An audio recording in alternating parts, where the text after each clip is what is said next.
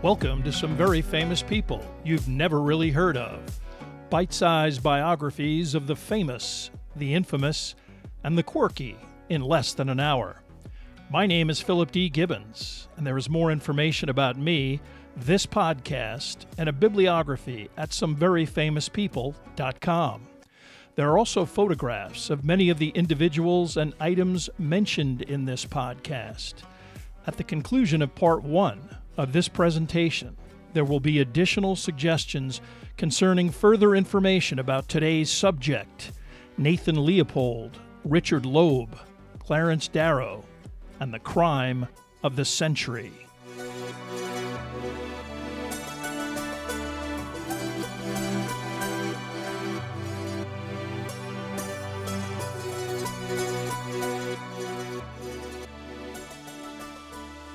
Now let's get started with our story about Leopold and Loeb. On May 21st, 1924, at 2:30 in the afternoon, in the Kenwood section of Chicago, classes had just concluded at the Harvard School for Boys. This private institution served many of the male adolescents and teenagers who lived in what was then one of the wealthiest areas of the city. Once dismissed, a large group of students left the school's main building and made their way to Harvard's baseball field to begin a game between a group of the school's freshman class. After several hours, one of the students, 14-year-old Robert E. Bobby Franks, who initially served as the game umpire, decided to leave and head to his house, which was only 3 blocks away, on the northwest corner of 51st and Ellis Avenue. Bobby crossed Ellis Avenue in front of the school and proceeded south in the direction of his home. Nearby, another child, a 10-year-old boy named Erwin Hartman, was walking on the other side of the street in the opposite direction. He remembered a car slowly passing him, turning onto East 48th Street, and then doubling back in his direction on Ellis Avenue on the other side of the street. As the car slowly moved towards him, he could still see Bobby Franks a few feet in front of the automobile. The 10-year-old was then distracted by a flower bed on his side of the street and momentarily looked away. A few seconds later, he looked back in Frank's direction, but Bobby was gone, and the car was moving rapidly down Ellis before quickly turning onto East 50th Street. Hartman didn't see Bobby get into the car, but thought little of the incident until days later.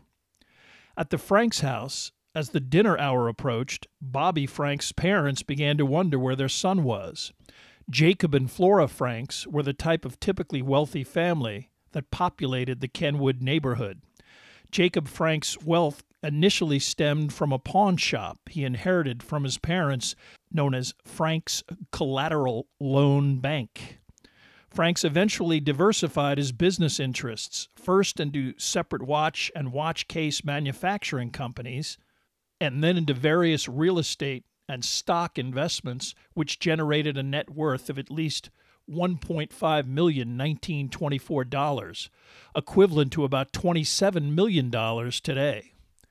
With his wife, Jacob was raising 3 children, including Bobby, Josephine, 17, and Jack, 15. Neither of his older children had any idea where Bobby was, and Jacob Franks then telephoned several of Bobby's friends asking if they knew anything. The only information he received was that Bobby had umpired the baseball game and left before it ended, presumably to go home. But no one had seen him afterwards. The Franks' house was large enough and the family wealthy enough to afford servants, and when a maid inquired at 7 p.m. if dinner should be served, Jacob and Flora decided to sit down and eat with the family, hoping that Bobby would scurry in at any moment with some explanation as to what had held him up. But at the conclusion of the meal, there was still no sign and not even a phone call from the 14-year-old. Jacob Franks' irritation was starting to turn to anxiety. Looking for advice, Bobby's father called attorney Samuel Edelson, a politically well-connected family friend. Edelson tried to reassure the elder Franks, but offered to come right over. At 9 o'clock, the two men reviewed exactly where Bobby might be, deciding that it was a possibility that he might have somehow been accidentally locked in at the Harvard school.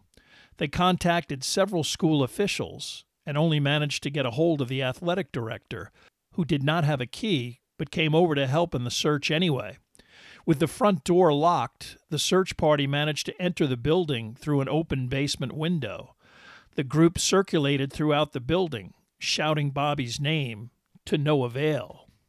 While Jacob Franks was down the street at the Harvard school, the phone rang at the Franks residence. Flora Franks answered, the caller requesting to speak to Jacob Franks.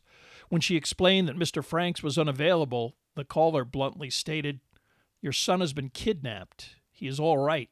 There will be further news in the morning." Flustered, Mrs. Franks could only stammer, "Who is this?" "Johnson," was the reply. Flora Franks practically shouted into the phone, "What do you want?" But the caller hung up without another word. Bobby's mother actually fainted and was still woozy when her husband returned with Edelson. Flora explained what happened, and Jacob Franks quickly ushered his now hysterical wife to her bedroom. Franks then returned downstairs, and both he and Edelson decided not to inform the police, reasoning that a potential wave of publicity might prompt the kidnappers to panic and kill Bobby. They figured that those responsible would contact them relatively quickly, and that it was best to gauge what exactly they were dealing with before they went public. But by early morning, the only contact they received was from one of Bobby's teachers they had contacted earlier in the evening. At 10:30 p.m., Walter Wilson, a Harvard School math teacher who lived in the neighborhood, knocked on the Franks' front door, only to have Edelson answer it. And after brusquely asking a few questions about the last time the teacher saw Bobby Franks, the attorney then shut the door, telling Wilson nothing about the situation, and only that they would be in touch if they had any further questions. At 1:30 in the morning, nearby the Franks' home at Greenwood Avenue and 49th Street, a night watchman named Bernard Hunt observed a car as it slowed down. An individual in the rear seat suddenly leaned out of the window and tossed an object into the street. Curious, Hunt ambled over in that direction and quickly spotted the discarded item, a metal chisel that had tape around the blade. Upon further examination, he noticed what seemed to be blood on the unwrapped handle of the implement. Hunt decided to turn the suspicious item over to the police. At 2 a.m., Jacob Franks, both impatient and anxious, decided that it might be best to contact the police as discreetly as possible. Edelson had some Chicago Police Department contacts, including the chief of detectives, so both men headed to Chicago's downtown Main police station to talk to some of these higher-ups. But at this time of the morning, the person in charge was a Lieutenant Welling, who immediately offered to begin a search. Edelson begged off, saying that he did not want to alarm the kidnappers and that he and Franks would come back in the morning when the top brass was on duty. Welling agreed, and the two men headed back to Kenwood as dawn approached. Early on Thursday morning, May 22nd, a man named Tony Mankowski was walking along a path near Wolf Lake, a small body of water about a mile from Lake Michigan and about 20 miles south of metropolitan Chicago, near the Indiana border. Mankowski had just finished the night shift at a nearby milling operation and was running an errand. Wolf Lake was separated from Hyde Lake by a shallow channel, this connection bisected by a track belonging to the Pennsylvania Railroad. A cement culvert underneath the rail line connected the two lakes underneath the railroad track. As Mankowski approached this culvert, he saw something disturbing protruding from the mouth of the cement conduit. He climbed down to get a better look at what he thought he saw. As he drew closer, he was stunned by what appeared to be a body floating in the shallow waterway, the feet sticking out of the culvert. Simultaneously, he observed two railroad handcars on the tracks coming in his direction. Frantically, he signaled to this group of railroad workers, a crew involved in equipment and track repair. This four-man contingent was supervised by Paul Korff. Korf told both cars to stop in Mankowski's vicinity and approached the excited man. Unfortunately, Mankowski, a recent Polish immigrant, was shouting in Polish, which Korf, of German descent, did not understand. The Pole was able to point down toward the culvert, and Korf quickly descended towards this area. When his crew asked what was going on, he yelled up to them that it looked like someone had drowned and asked for help pulling the body out of the knee-deep water. Only 2 bare feet were visible outside of the cement passageway, the group quickly pulling the face-down body out of the water and carrying it up to dry land. Turning it over, they observed a young boy, naked and clearly deceased. A crew member ran up and got a tarp from one of the handcars, the body placed on top of it, and then carried by the group into one of the vehicles. Korf was intent on a nearby phone box along the tracks where he could call the police, but before he left the area, he decided to quickly look around to check if there was some clothing or items that might shed light on just how the individual wound up in the water. The only object he discovered was a pair of eyeglasses, which he pocketed, not sure whether they were even related to the body. While the crew and Mankowski waited for the police at the phone box, Korf took out the glasses and tried them on. They were a poor fit, and the prescription was quite strong. A co-worker, Walter Knitter, asked where he got them, and Korf explained what had happened. Knitter rubbed the dirt and dust off of them and put them on. They fit perfectly, and Korf, probably anticipating his co-worker's request, told Knitter to keep them. As these early morning events were transpiring, a postman knocked on the door of the Franks' residence and gave the servant who answered a special delivery letter. Handed the envelope in his study, Jacob Franks tore it open. It contained 2 sheets of paper with specific instructions regarding the ransom of Frank's son. The parents were warned not to contact the police with details of the ransom note, even if they had already notified law enforcement. If they did not follow instructions, the letter stated that their son's death would be the penalty. The kidnapper or kidnappers demanded a ransom of $10,000, $2,000 in 20s, $8,000 in 50s, the currency to be used and not noticeably crisp. Additional explicit instructions concerning the means of delivery, a cigar box container secured with sealing wax, were also included, as well as a request to keep the phone line open after 1 p.m., after which time further instructions for the cash delivery would be provided. The letter closed with a promise that if demands made to the Franks were followed, their son would be returned safely, and was signed George Jackson. Flora Franks insisted on reading the letter and promptly fainted again. Edelson then advised Franks to get the money from his bank while he, Edelson, met with his contact, the chief of detectives. While this transpired, near Wolf Lake, police responded to 133rd Avenue and the railroad tracks where the repair crew and Mankowski were waiting. Policeman Anthony Shapino examined the body and was not happy that it was moved, but understood that these individuals were only trying to help. After asking the group if they noticed anything else, Korf mentioned that he didn't find any clothing, but did find a set of eyeglasses. Shapino asked for them, and Roger Knitter reluctantly turned them over. Eventually, the body was removed to a funeral home, where Shapino, assuming that the glasses were owned by the unknown victim, gave them to the proprietor, who then placed them on the deceased's face. Although exactly where and how several Chicago newspapers got wind of Bobby Frank's disappearance has never been determined, but a city editor assigned a 24-year-old reporter named James Mulroy to check on a tip that he received that Sam Edelson was talking to the police about a kidnapping of an as-yet undetermined individual. Edelson, when contacted in his office by Mulroy, was initially angry, but eventually confirmed the details of what he knew.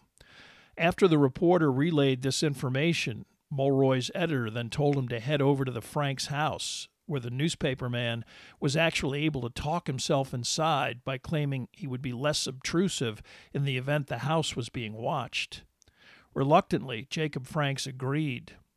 By the time he got there, Edelson was also there, and Mulroy told him what he knew about an unidentified boy's body in a funeral home. Mulroy passed along the description, which included approximate age, height, weight, and that the deceased was wearing glasses. And initially, Edelson and Jacob Franks brushed him off, stating emphatically that Bobby didn't wear glasses. But by early afternoon, and with no contact from the kidnappers, Edelson figured it couldn't hurt to at least check out the funeral home lead. He asked Flora Frank's brother, Eddie Gresham, to head over and take a look. He cautioned him that when he called to update Edelson, because the phones were tapped, Gresham was to just say either yes or no. The attorney was stunned when in less than an hour the phone rang, the attorney quickly picking up the receiver. It was Gresham who said yes and hung up. Edelson barely had time to gently tell Jacob Franks what he knew out of earshot of Mrs. Franks when the phone rang again. It was the alleged George Jackson. He asked for Jacob Franks and then told him that in a few minutes a taxicab would pull up in front of the Franks' home. He was then to proceed to a drugstore at 1465 East 63rd Street. Franks hung up the phone and, in his shock and confusion, immediately forgot the address. When the cab pulled up to the front of the Franks' house and the cabbie knocked on the front door, Edelson confronted him, asking who sent him and what address was the destination. All the cabbie knew was that a Mr. Jacob Franks had called for a cab and that the cabbie had no idea where they were going. Edelson retreated back into the library, and after conferring with Jacob Franks, they both decided that there was no point in getting in a cab without even knowing where he was supposed to go, especially if they already knew that Bobby was dead. Edelson went back to the front door, but by that time, the impatient cabbie had been given a few coins by another friend of the family, present to provide support, and the cabbie was sent on his way. A few minutes later, the phone rang in the phone booth at the Van de Bogert and Ross drugstore at 1465 East 63rd. A porter sweeping the floor near the phone picked up the receiver, the caller asking, "Is Mr. Franks there?" The porter said that there was no one there by that name, and the caller then claimed he had a wrong number and hung up. A few seconds later, the phone rang again. This time the druggist, Perry Van de Bogert, answered. Again, the caller asked for a Mr. Franks. Van de Bogert responded, saying that he did not know a Mr. Franks. The caller then gave the druggist a detailed description of someone who might be standing in the vicinity, complete with the detail that he would be smoking a cigarette. Just to make sure, Van de Bogert put down the receiver and took a good look around the store and the area by the front door, and seeing no one at all, told the caller that there was no one there. The druggist then heard a click and went back to work. The news that a young boy had been abducted and murdered was sensational news all over the city of Chicago. Jacob Franks offered a $5,000 reward for information leading to the capture of the kidnappers/murderers. The chief of police, Morgan Collins, added another $1,000 and assigned a contingent of several hundred police to the area around Wolf Lake and the Harvard School. This contingent was coordinated by both the chief and the Cook County State's attorney, Robert E. Crow, essentially the DA for the city of Chicago and the surrounding area. Crow, an experienced politician who was first elected in 1917, became the public face of the investigation. Initially, there was very little to go on, and much of the police attention focused on teachers at the Harvard School who knew Bobby Franks and who knew how wealthy the Franks family was. Additionally, the physical evidence, the ransom note, and the eyeglasses, which were now in the hands of detectives, in and of themselves would not immediately furnish a suspect. During their scouring of the Wolf Lake area, police detectives questioned the game warden of the forest preserve that was located nearby about any recurring visitors to the location. One of the names he revealed was that of Nathan Leopold Jr., a 19-year-old ornithologist and recent Phi Beta Kappa graduate of the University of Chicago, currently taking a class at the University of Chicago's law school. On Sunday morning, May 25th, 2 policemen were sent to Leopold's home to pick up the teenager for questioning. The house coincidentally in the Kenwood section near both the Harvard School and Bobby Frank's house. Leopold had plans for a date that Sunday and was initially resistant to coming down to the precinct. But the police assured him that their captain just wanted to ask some routine questions, and if he brought his car, he would be back in no time. Once at the station, Leopold said he didn't wear glasses, but his interrogator, Captain Thomas Wolfe, didn't dwell on that. Instead, he asked for the names of any other frequent visitors to Wolf Lake that Leopold was aware of, and had the young man fill out a written statement denoting the dates and times he, Leopold, had been at Wolf Lake and with whom. Leopold's whole interaction seemed completely normal, and the captain, not at all suspicious and deferential, knowing of the Leopold family's social stature, sent him on his way. Nathan Leopold Sr. was a second-generation shipping and manufacturing entrepreneur, his wife a member of a prosperous banking family, the Leopolds wealthy enough that Florence Leopold spent most of her time on philanthropic endeavors. However, Leopold Sr.'s wife died in 1922 after a lengthy illness. Because of her poor health, Nathan Jr. and his 2 brothers, Foreman, nicknamed Mike, and Sam, were raised by nannies and governesses. Nathan was the youngest child, sickly, with various glandular ailments, including hyperthyroidism and juvenile diabetes, and he was nicknamed Babe. On that Sunday, Babe Leopold was able to keep his date with Susan Laurie, an attractive, bright young student he met at a dance while both were attending the University of Chicago.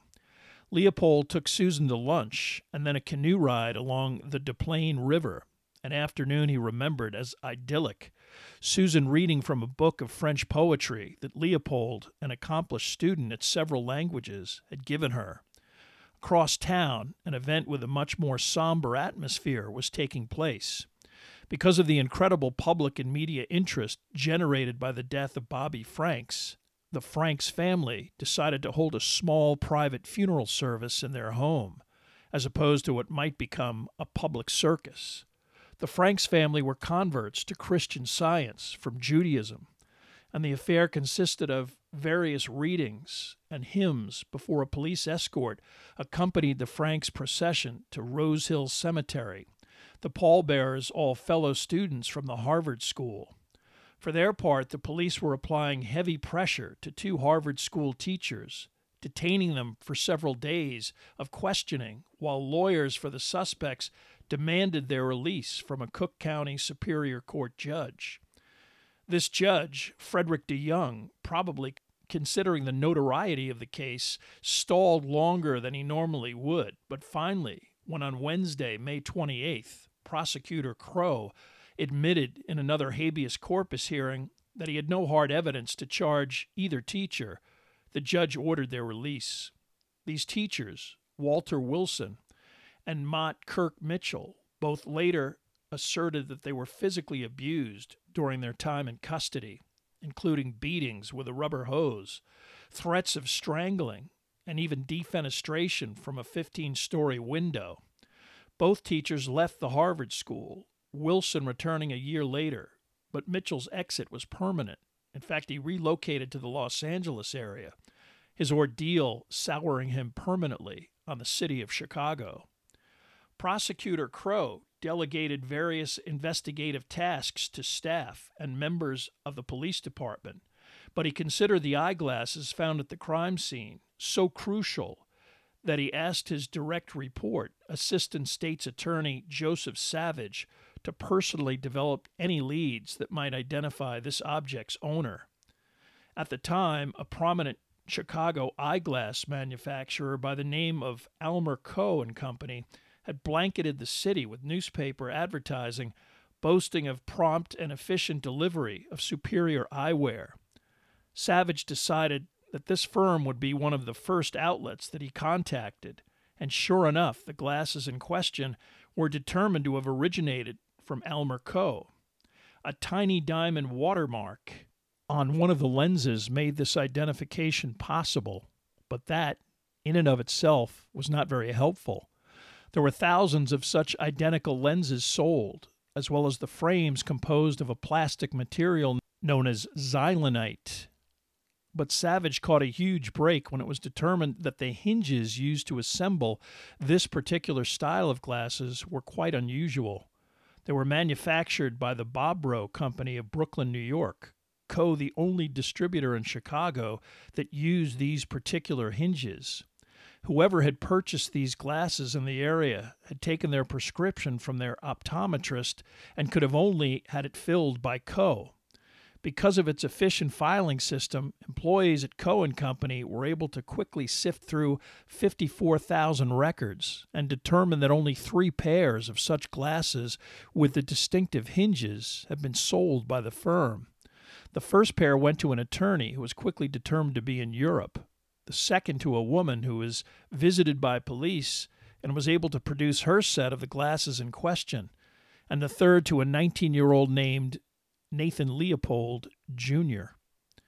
When Crowe was informed of this development, he sent 2 detectives to the Leopold residence, probably unaware that Leopold had already been questioned in the case and had a Wolf Lake connection.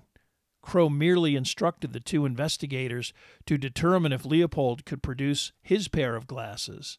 Understanding the prominence of the Leopold family and skeptical that a 19-year-old with this background would have anything to do with such a crime, Crowe was reluctant to interview the young man downtown. The press would have a field day, presuming that Leopold was a suspect in the case, and if it proved to be a dead end, Crowe would alienate a major figure in the community. The detectives were told that if Leopold could not produce the glasses, to bring him to a room at the LaSalle Hotel for a personal interview with Crowe. Despite his claims that the glasses, which he also claimed he now seldom wore, had to be in the house somewhere, Leopold could not locate them, only able to produce an empty eyeglass case with the Coe & Company emblem. Despite Leopold's protest that he had a regularly scheduled bird-watching excursion he needed to conduct, the police insisted. Within minutes, the 19-year-old was sitting in room 1618 of the LaSalle Hotel, across from State's Attorney Crowe. Nathan Leopold, at age 19, was a remarkably intelligent individual who, in addition to his Phi Beta Kappa status, language fluency, and expertise in ornithology, had just taken formal examinations for admission to law school, in his case, Harvard University, which he expected to enter that very fall. But Robert A. Crowe is no deeply intellectual academic. Although a graduate of Yale Law School, he was a product of Chicago's hard-boiled legal and judicial system, having served as both a prosecutor and a judge with a no-nonsense approach to crime and criminals. In 1919, he personally sentenced a defendant to death for the murder of a 6-year-old girl, and as a judge, focused on facilitating speedy trials for any crime involving homicide, a framework that sent dozens of men to the gallows or life sentences. Initially aligned with the political machine of Mayor Big Bill Thompson, a notorious crook, Crowe openly broke with the mayor and prosecuted some of his lieutenants, to the extent that in 1923, Thompson did not stand for re-election. For Crowe, the Franks kidnapping case presented a golden opportunity for the politically ambitious prosecutor. Initially, Crowe wasn't sure what he was dealing with, but he figured he would immediately get to the bottom of who exactly owned the pair of glasses that came from Wolf Lake. He asked Leopold about them and even allowed him to examine them. Leopold clearly seemed puzzled, admitting that they looked like his, but stated he knew they couldn't be because he knew his were at home. Crowe knew that if Leopold could produce the same style of glasses, he was exonerated. Again, not really sensing that the boy was involved in such a murder, he sent him back to his residence with 3 detectives, giving him every benefit of the doubt. When Leopold got home, his 29-year-old brother Mike greeted him, and learning of the situation, began to help Nathan in a search of the house. When that was fruitless, Mike suggested that maybe Nathan had dropped them at the lake on one of his birding expeditions, a suggestion Nathan sheepishly acknowledged. Mike then suggested that they get a hold of Sam Edelson, also a friend of the Leopold family, who they quickly learned was not surprisingly at the Franks' home around the corner. All three of the detectives and the two Leopolds now went over to speak with Edelson. Nathan was introduced to Jacob Franks, and then the two Leopolds explained the circumstances and that most likely the glasses were accidentally left behind previously by Nathan on a bird-watching excursion. Edelson also had no inclination to doubt this explanation, and he sent both Leopolds back to the LaSalle, admonishing the lead detective that he was taking an interest in the case as Leopold's attorney, and Crow should inform him of any serious developments. While Nathan Leopold met with two assistant prosecutors, Savage and John Sparborough, Mike waited in an adjoining room. Within minutes, Nathan Leopold had to acknowledge that the glasses were his. He stuck to his story that he probably lost them on a visit there on May 17th or 18th, an outing he made with another bird enthusiast, George Lewis. Leopold was also asked why he had his glasses with him when in an earlier report, now dug out of the files, he claimed he rarely wore glasses. Leopold explained readily that he only got the glasses as a result of recurring headaches while reading. Eventually, the headaches went away, and he stopped using the eyeglasses. He most likely left them in the breast pocket of his jacket and didn't even know they were there. He also claimed to be wearing some ill-fitting boots that made him stumble a few times. The glasses must have fallen then. Savage then handed the glasses to Leopold and asked him to try to duplicate such a chain of events. The 19-year-old placed the glasses in his interior breast pocket and deliberately tumbled to the floor several times, but the glasses remained in his jacket. Leopold's interrogators then moved on to the specific day that Bobby Franks was murdered, asking Nathan to give them at least a general idea of what he personally did on May 21st. Initially, Leopold attempted to be evasive, claiming that he was very focused on studying for his law school examination and was so busy that this day would be hard to distinguish from any other. Experienced in their craft, Savage and Sparborough became impatient and irritated with the 19-year-old, reminding him that they were talking about a description of activities that occurred only 8 days earlier. Grudgingly at first, because he claimed that he was embarrassed and what he did that day involved a friend named Richard Loeb he didn't want to involve, Leopold eventually detailed his activities on May 21st. They ate lunch together at the grill at Marshall Fields and then drove to Lincoln Park, ostensibly to look for birds, but also to while away the afternoon, drinking gin and scotch from flasks they brought with them.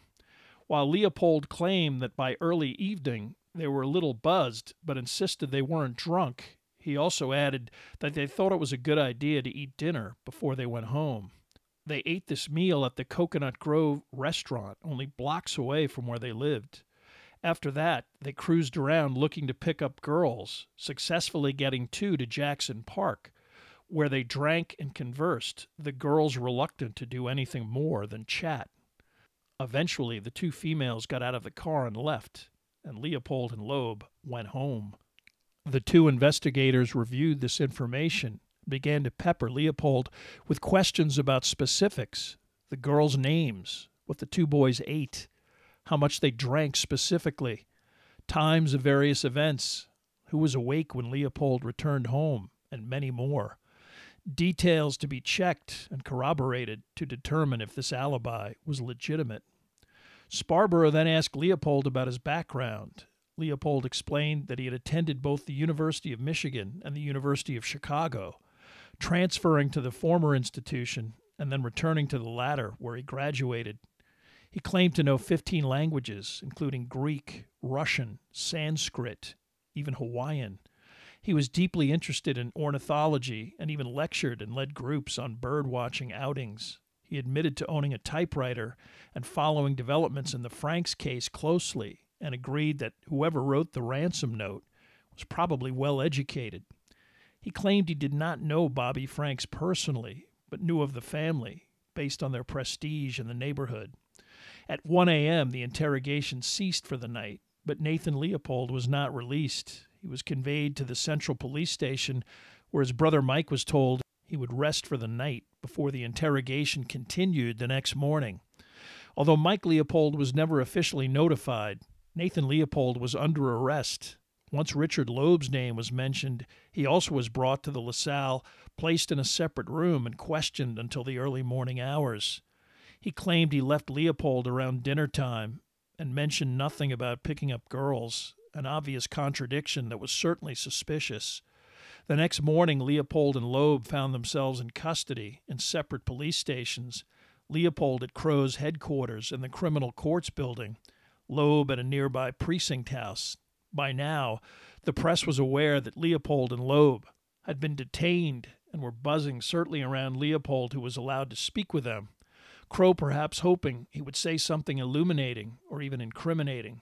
The 19-year-old discoursed on a wide-ranging bunch of topics that included everything from Nietzsche to belief in God. Richard Loeb Sr. was bedridden with heart trouble, but his wife, when contacted by reporters, was nonchalant, responding that her son would quickly and easily straighten things out. Nathan Leopold Sr. also commented to the press that he would allow the investigation to play out until his son was completely exonerated, adding, "The suggestion that he had anything to do with this case is too absurd to merit comment." Neither family attempted to stop the interrogations or retain legal representation for either of the two suspects. The intensity of the newspaper frenzy concerning the case, especially in obtaining any kind of scoop, was underlined by the investigative reporting of two enterprising journalists from the Chicago Daily News, Alvin Goldstein and the aforementioned Mulroy. Having spoken to some of Leopold's study group colleagues at the University of Chicago Law School, these two determined that Leopold routinely typed up paraphrased notes as an aid for test preparation. On a hunch, they attempted to determine if any of these typed materials resembled the type that appeared in the ransom note. One of these study group members, Arnold Mermont, explained to Goldstein that he already knew from news accounts that the ransom note came from a portable Underwood or Corona, but he had observed Leopold using a much larger Hammond typewriter. But, after thinking about it, he did remember one occasion where the five-member group worked together in the Leopold's home library as opposed to the smaller study, and Nathan had used a smaller typewriter. Goldstein quickly got with his editor, who brought in an expert in typewriters and their unique imprints. Quickly, this individual declared that the ransom note and some of the legal note outlines were typed on the same machine, the type containing several unique quirks. The Chicago Daily News then gave this information to Crow, who immediately reached out to all four other members of the group, including Mermont. These individuals were then questioned in Leopold's presence until it was determined that a portable was used by the group at Leopold's house. Leopold then grudgingly admitted that he might have used a portable, but suggested that it was from another student who he had worked with on Italian translations, and maintained it might still be at his house. Although already late in the evening, Crow immediately sent another search party of detectives with Leopold to his home to attempt to locate this typewriter. Unbeknownst to Leopold, on a previous trip, a detective had asked the maid if there was a portable typewriter in the house, and she said that at least several weeks ago there was. Asked by detectives to confirm her statement with Leopold present, she did so, despite Leopold attempting to contradict her, the maid not understanding the implication of this interaction. Upon returning to police headquarters, Leopold was again subjected to further questioning. Separately, another detective elicited the bombshell from the Leopold chauffeur that he was repairing the brakes on Nathan's automobile all day on May 21st and could prove it. In his absence that day, because of the long hours he had to put in, his wife needed to fill a prescription for their daughter, the medicine clearly purchased on May 21st. This demonstrated that not only had Loeb and Leopold lied about the vehicle they used on that date, they were most likely operating another automobile for some as yet undetermined purpose. It was this piece of information that approximately 1 o'clock in the morning on May 31st that John Sparborough confronted Dickie Loeb with, emphasizing that there was no drinking and birding at Lincoln Park. There were no girls picked up and taken to Jackson Park, no meals taken casually in the neighborhood, just Dickie and Babe and a now dead 14-year-old boy. Sparborough urged Loeb to confess. Dickie was stunned by the revelation concerning Nathan's automobile, understanding that it was evidence of a deliberate and provable lie by both Leopold and Loeb. And he probably understood that this was headed for an obvious conclusion. At 1:40 a.m., Crow was summoned, and Richard Loeb began to make a lengthy and detailed statement as to what he and Nathan Leopold had actually done on May 21st, 1924. While this transpired, other interrogators confronted Leopold with the information gleaned from the family chauffeur. Leopold shrugged, said the chauffeur was mistaken, and the date on a prescription didn't mean anything. The 19-year-old remained smug and unwavering until shortly after 4 a.m., Crow suddenly entered the room. "You might as well confess. Your friend has just told us the whole story." Leopold laughed, almost disdainful of what he thought he recognized as another theatrical law enforcement trick. But his expression gradually changed as Crow detailed the rental car agency where the two boys obtained an automobile, the fake name used to facilitate the transaction, the false hotel address used to help establish another identity, and numerous other damning details that only Dickie Loeb could know, especially the most important detail of who killed Bobby Franks. Finally, Leopold realized that further denials were useless. It was almost 5 in the morning when he began to give his own lengthy and factual statement concerning the murder of 14-year-old Bobby Franks. At 6 a.m., with rumors already sweeping throughout the newspaper corps waiting patiently for what they sensed was a critical bulletin, Robert Crow stepped from his office. Although exhausted, with rumpled clothing and crooked tie, he was jubilant.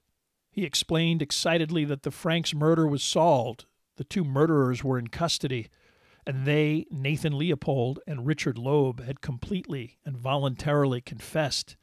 In a scene out of a Hollywood blockbuster, journalists scrambled for any available telephones to convey the headline back to respective headquarters.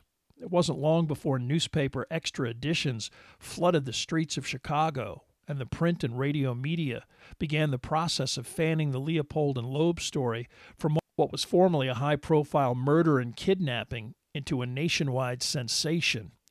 Chicago's most prominent newspaper, the Tribune, summed up this burgeoning phenomenon with this front-page explanation. The solving of the Franks kidnapping and death brings to notice a crime that is unique in Chicago's annals and perhaps unprecedented in American criminal history. The diabolical spirit evinced in the planned kidnapping and murder, the wealth and prominence of the families whose sons are involved, the suggestions of perversion, the strange quirks indicated in the confession that the child was slain not for a ransom, but for the experience, combined to set the case in a class by itself. In early 20th century America, violent and lurid crime was already a commonly accepted fact of life, but criminal behavior was typically consigned to the lower classes and the mentally infirm. Dull-witted or economically desperate creatures who were too stupid, insane, or desperate to behave otherwise. But this case was something new. Literally 2 of the wealthiest teenagers in America killing another teenager not out of passion or even anger, but merely for the thrill of it. Such behavior was perceived as utterly bizarre, a gaping breach through a formerly clear societal partition. But over the next months and years, additional revelations about the specific details of both the relationship between Leopold and Loeb and their collaborative efforts denoted personalities that were deeply warped and disturbed. Richard Loeb also came from a wealthy family, but one that was much wealthier than even the Leopolds. Loeb's father, Albert, was an attorney, vice president, general counsel, and corporate secretary of the Sears and Roebuck Company, and a member of the company's original executive inner circle. His fortune was estimated at $10 million, about $180 million today. Dickie Loeb was the second of four boys, and initially an exceptional student, prodded by his governess, Emily Struthers, who felt he was intellectually gifted.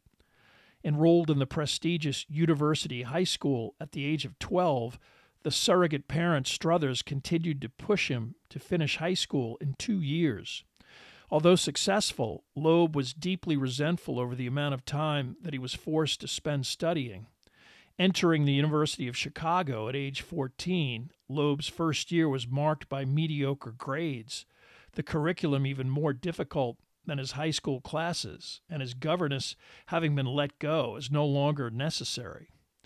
It was during this time period in 1920 that Loeb met Nathan Leopold. It was also when the two began to perpetrate petty acts of crime that included smashing car and store windows and starting fires.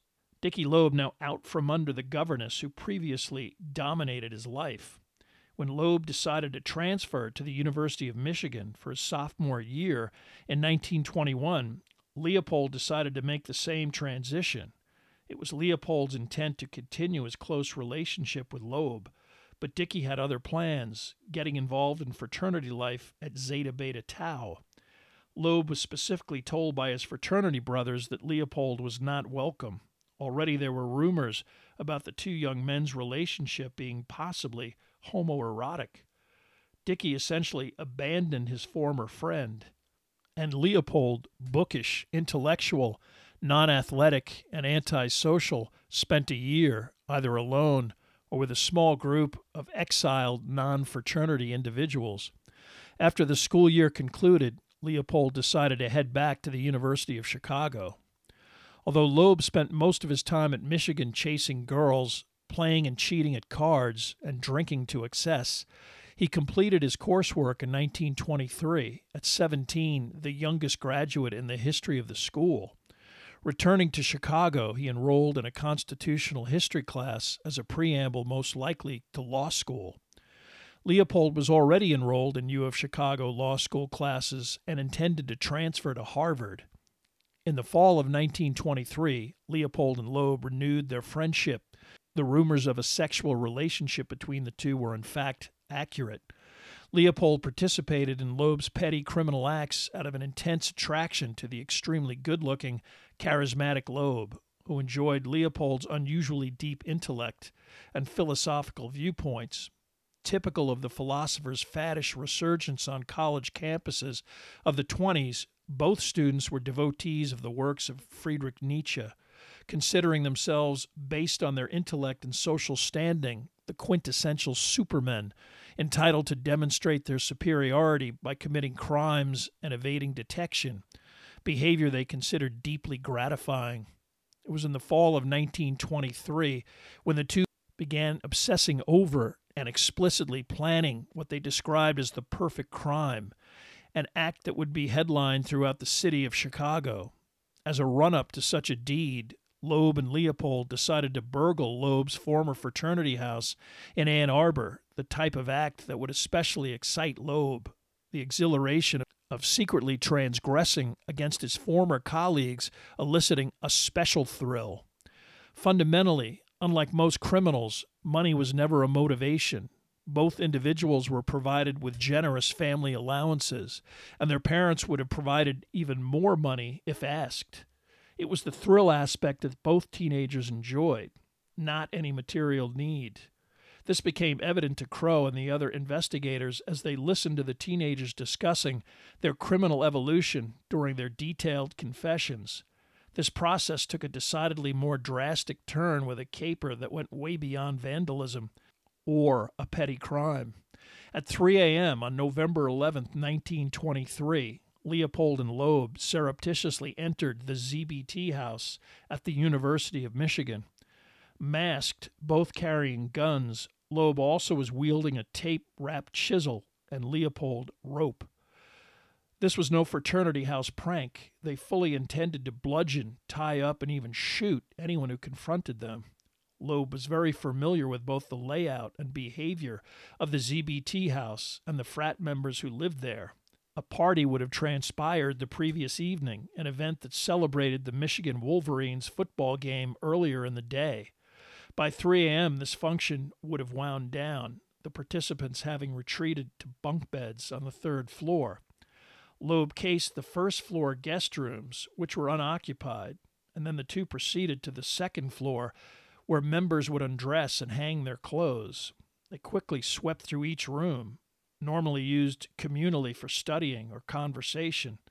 Various wallets, watches, and other valuables were strewn on desks and tables, the two intruders quickly removing them. An Underwood typewriter was also stolen, and just as quickly as they entered, the two crept back to their car, parked within a few hundred feet. Their haul, $73, a few trinkets, and the typewriter. While hitting a liquor-filled flask, the two argued over burglarizing a second frat house. Loeb was satisfied and wanted to head back to Chicago. Leopold insisted. Their second objective was not as rewarding. They stole a camera, but could hear snoring from the second floor, and didn't proceed any further. Within minutes, they were headed back to Chicago, arriving in mid-morning.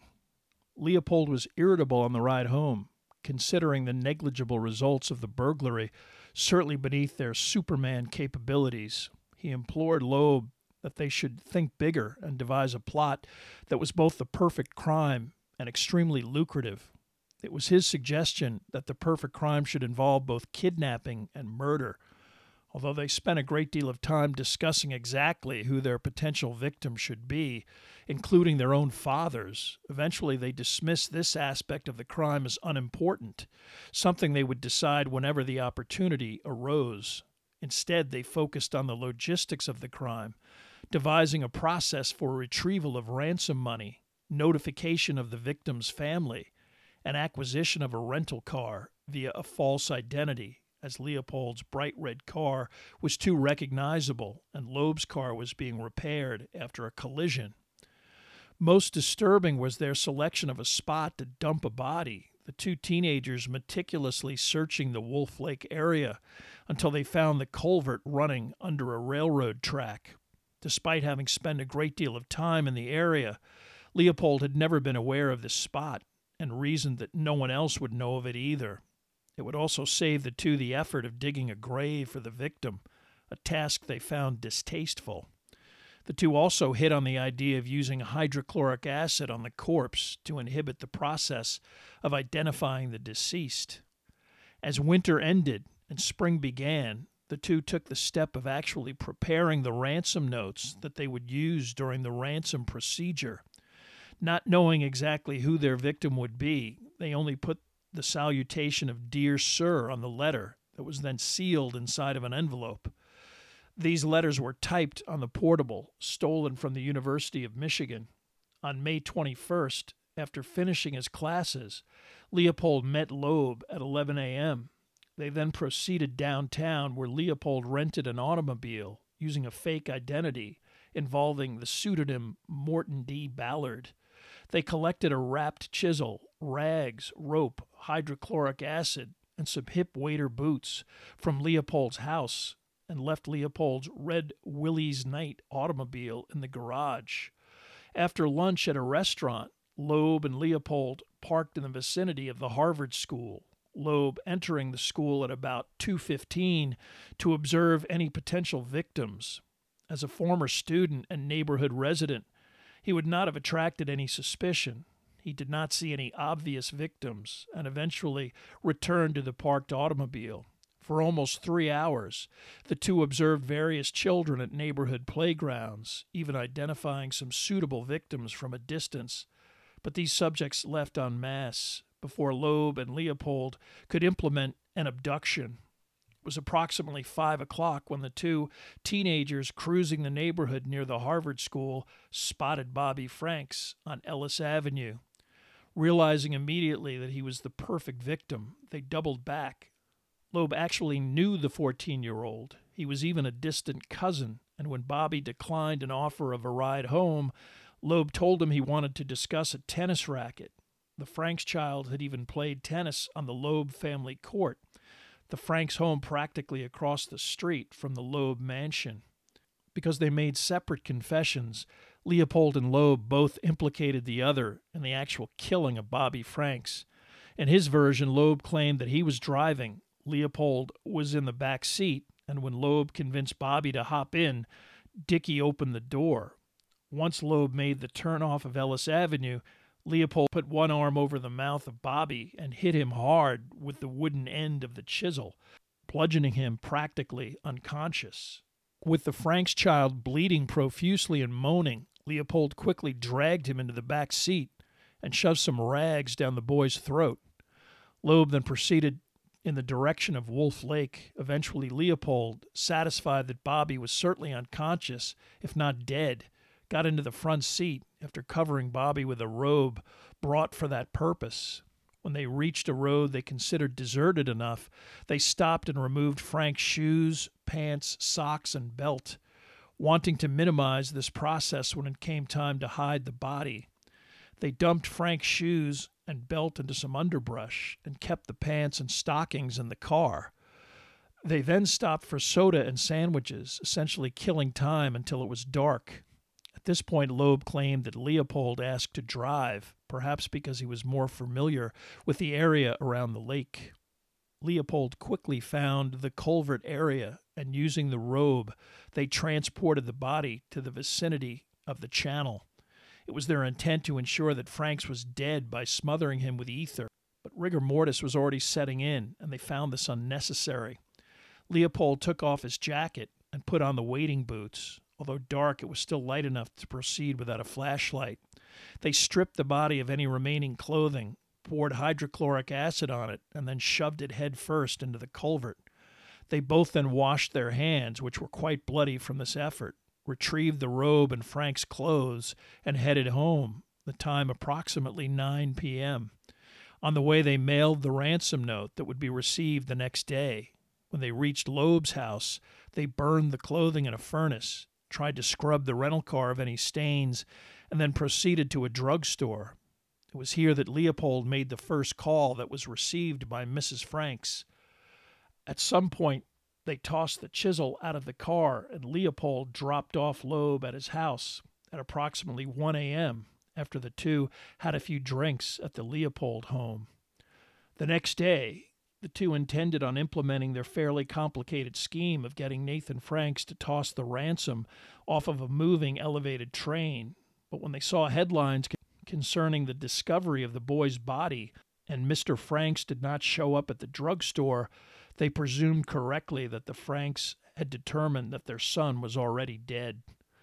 The only remaining tasks were returning the rental car and destroying and tossing the typewriter off of a bridge into a deep body of water.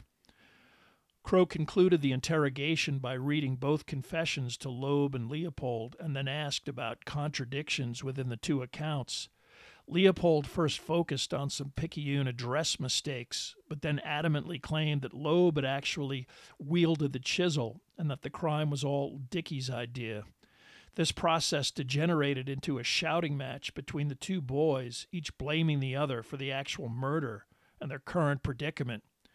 Crow finished by eliciting from both Leopold and Loeb that their confessions were obtained without duress or physical abuse, a statement to which both boys readily agreed. It was then that Crow left his office and made his triumphant statement to the press.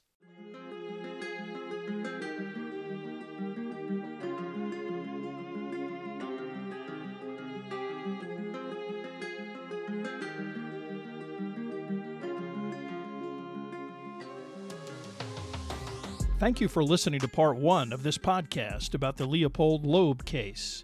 Information for this podcast came from the books Leopold and Loeb, The Crime of the Century by Hal Higdon, and Arrested Adolescence, The Secret Life of Nathan Leopold by Eric Rebane.